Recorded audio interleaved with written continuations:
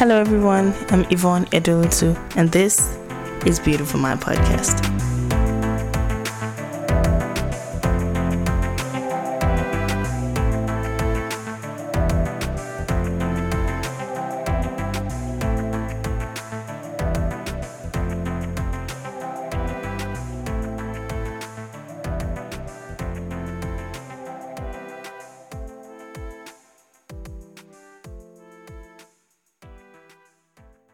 Hey book lovers, a new book review is upon us. Welcome to Beautiful Mind Podcast. If this is your first time listening to this podcast, thank you for joining us. Into this episode, I will be reviewing a book. It's a memoir and it's absolutely one of my favorite books. One of the best books I've read this year. So the title of this book is Shoe Dog by Phil Knight. This book is a memoir from one of the founders of Nike. Nike is the number one shoes and apparel company in the world. In this episode, I'll be reviewing Shoe Dog. And more importantly, I'll talk about 5 tips for entrepreneurs. So I got 5 tips that I think I have to share with entrepreneurs. With those who know them, those who love them, those who are thinking about becoming entrepreneurs. They need to listen to this because this is what I learned from this. And there's so much more in this book.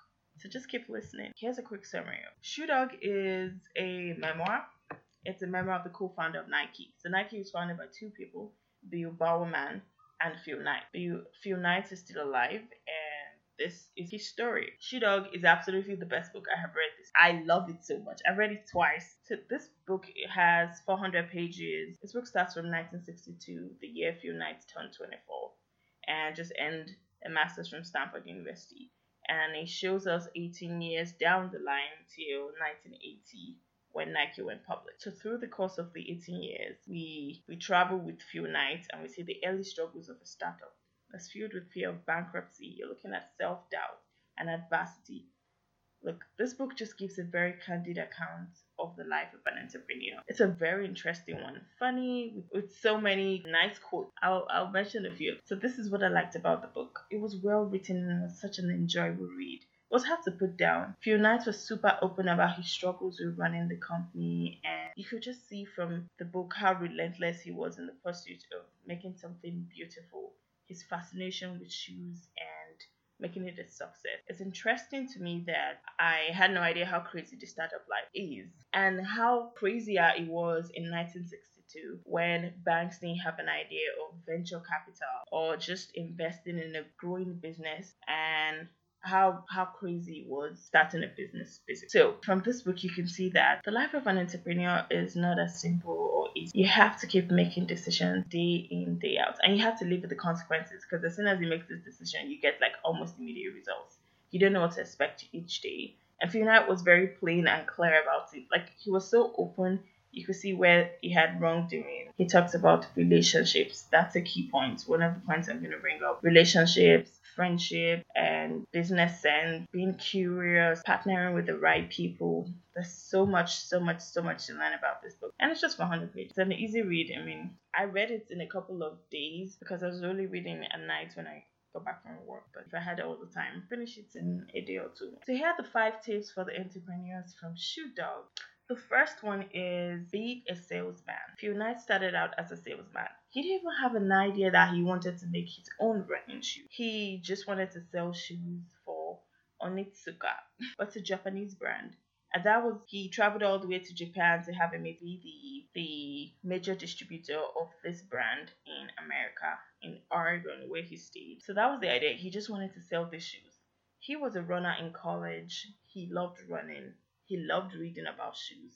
He was a sneaker buff. So he had an idea of the shoe business and he wanted to sell. But over time, there were frictions with this brand and so many other things. And it just forced him to be like, okay, I think I can design the shoes and do it better. And that was how he decided to branch and make his own shoes. So the key point here is just being a salesman. Look, if you have an idea of a product you really want to develop something, have you even tried selling something like it? Selling in any form. I mean, if it's just marketing, look, having a podcast has opened my eyes to marketing and so many things I have no idea about. So you just being able to market something, market a product. And if it's a product you like, spend so much time knowing about it. Be very knowledgeable. If you like skincare, you can buy products for yourself, recommend to your friend. Just know, read the ingredients, be very knowledgeable, and you can sell it to your family or friends without even like selling the product itself. Do you know what I mean?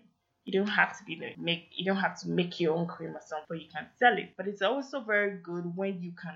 He saw a problem with the sneakers and he decided to solve the problem. He was solving the problem for himself and for every other person. First of all, he knew how to sell. He had sold someone else's brand and believed in it. So it was easier, and it was easy for him to be able to sell his own sneakers and solve a problem. The second point is people slash relation. Like, if it's one thing to take from reading this, it reiterates the importance of surrounding yourself with the right people. Oh my gosh, I just loved all the founding employees, reading about them in this book. His co-founder was his coach, Bill Bowerman. He's late now, but he was his coach, track coach, and a very successful coach. Imagine you partnering to form a company with your coach. That's like your lecturer, your teacher, maybe your boss at work, your immediate supervisor. Having somebody believe in you, believe in your dream. I mean, that's the best that's the best way to level up.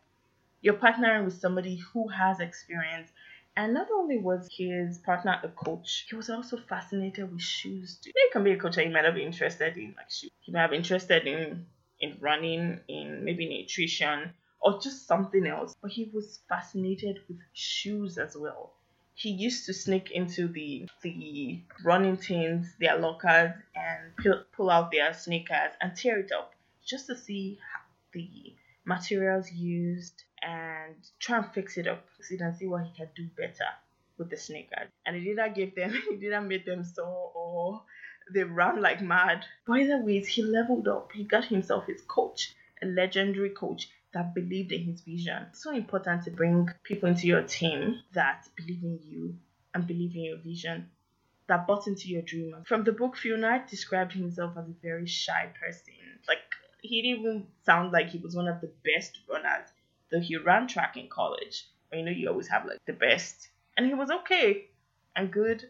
He loved running. His coach saw that. More important, the coach loved the fact that he had this dream and he just believed in him. The founding employees, his first employee, Johnson. Johnson loved the idea of selling shoes. Just believed in the shoes. From this book and the way Phil Knight describes his relationship with the founding employee, you could see that he didn't even have the strength to micromanage. That's a key one. He got people that trusted him, that bought into his vision, and he also trusted them. He just let them do their thing. It might be scary to do that in Nigeria or in some climates where you don't particularly trust the people you employ. I mean, you just employ them because you think, okay, they should do this for you, or you can afford to employ them, you need their service. But when you employ people and you allow them, you employ them because you can see they have initiative, they have the drive, they have the dream. Some employers kill the dream. Some entrepreneurs kill the dream of the people they employ. They don't even care about them. It's like, you're here to... But from this book, you can see that Phil Knight just let them be, just let them flourish. Like, okay, you want to handle this area in America, you want to be the one selling it, that's it. Figure it out, let me know, give a report. And boom, they went with it and did so well. There are two sides to it. Sometimes you work in a place where a boss has to micromanage everything. Bosses like... But let me say this from a personal experience. When you work in a place that micromanages you, you spend so much time trying to get into the head of your boss. You're trying to draw up something and you think, will you like it this way? How will you read it? If it was him, is this how you read something? And you just discover that you aren't even thinking for yourself. You haven't even developed your mind or your own style. I know you don't want to develop your style on someone else's money, but it's good when entrepreneurs can see beyond their own selfish interests. It's your business, I guess, but you're looking at your employees and you're studying them, their personality, their creativity, their initiative, and letting them think, how would you put this? Or how do you want it? How will you sell this? Why do you think... Like, I like when I go someplace and I want to buy something and the employees or cashier or anybody that can help you with the product knows a lot is knowledgeable about the product. It blows my mind because I'm like, why don't you know it? Why don't you know it? Like, do you hate your job that much, or your boss just can't be bothered if you know it? Like, know it so well. Be able to sell the business or sell the dream on your own without your boss putting words in your mouth. Think outside the box kind of thing. So yeah, you learn a lot from this book. It's so important. People, Don't micromanage.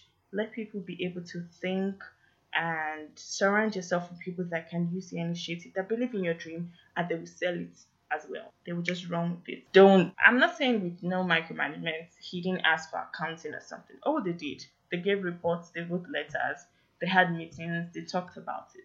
But they were responsible on their own. Yeah. This is your business. You're responsible for something. And because they loved it so much, it just helped them. They just pushed and kept pushing and kept pushing.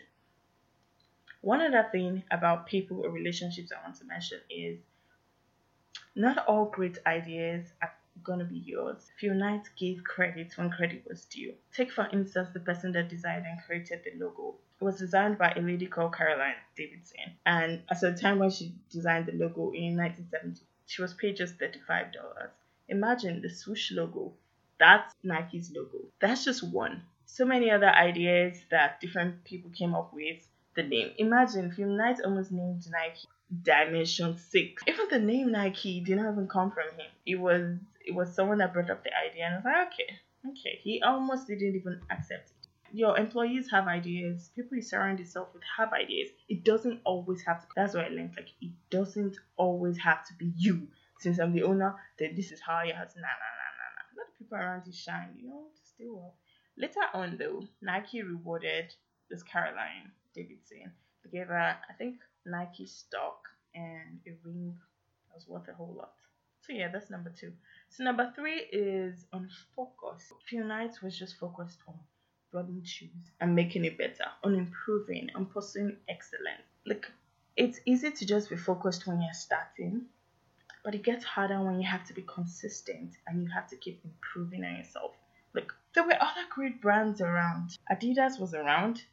Nike wasn't even distracted by Adidas. And Nike had a lot on its plate. It wasn't distracted by other companies, wasn't distracted by lawsuits. It just focused on making Nike better. One of the quotes I loved in this book is, "The cowards never started. The weak died along the way. That leaves us." Just gotta do it, I'm not throwing shade, but it's okay if you haven't started.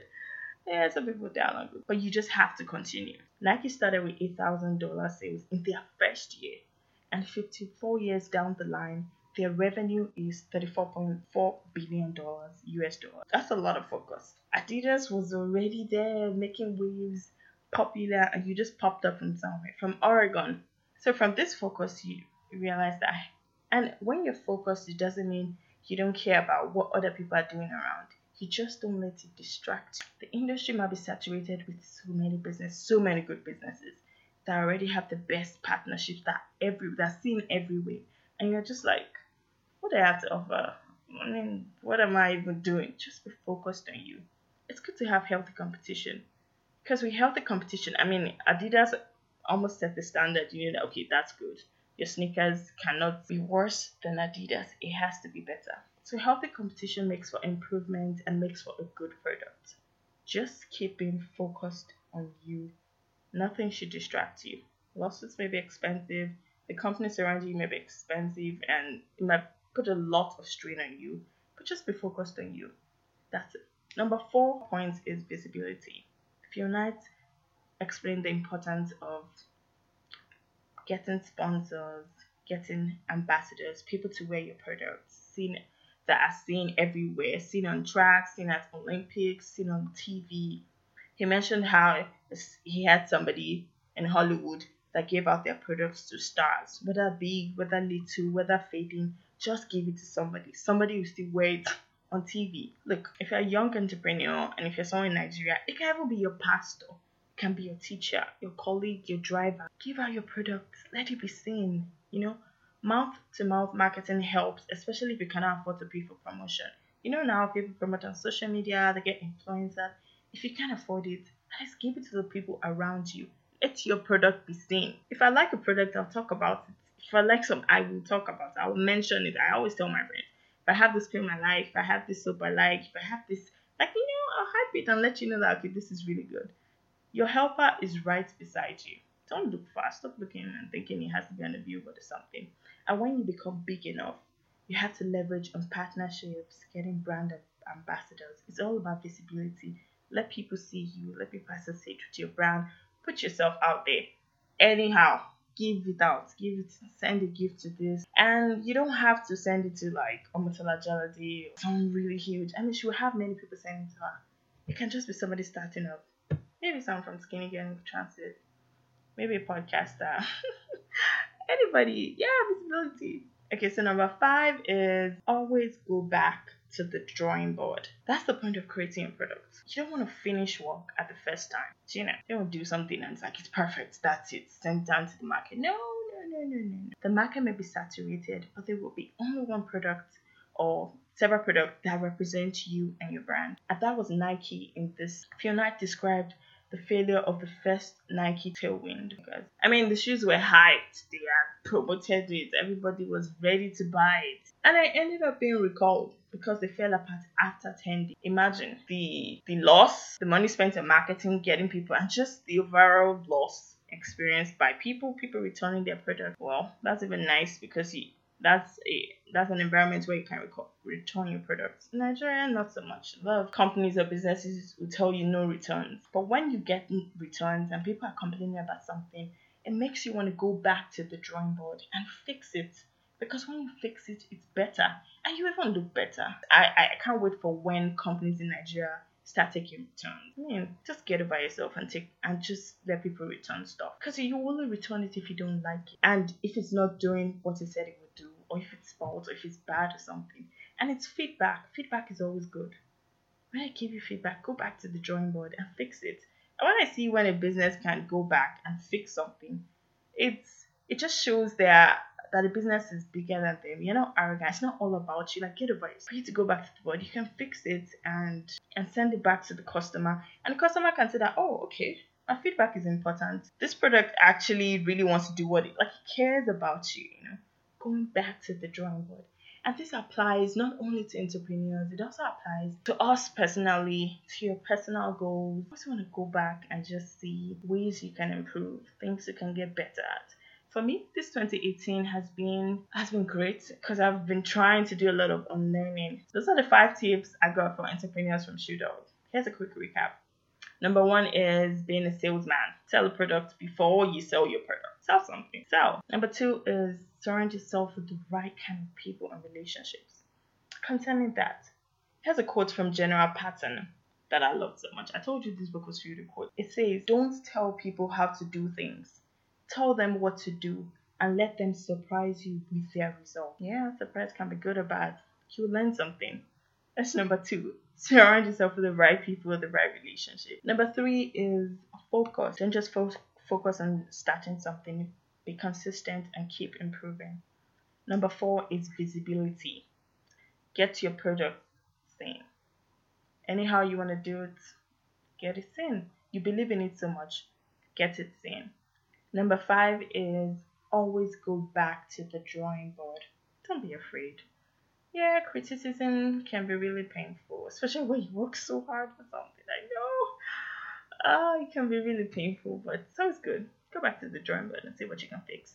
And be open to feedback. Be open to returns. Yeah, be open to returns. I really love that if people start accepting. Let me give you stuff if I don't like what I paid. Overall, he not only talked about Nike as a business, he also talked about his personal life. You could see that the life of an entrepreneur is not easy. He didn't have so much time for his family, and it was evident, though his family is still close-knit and he's together with his wife. What do you think about micromanaging? If you have a business, what style of leadership do you like?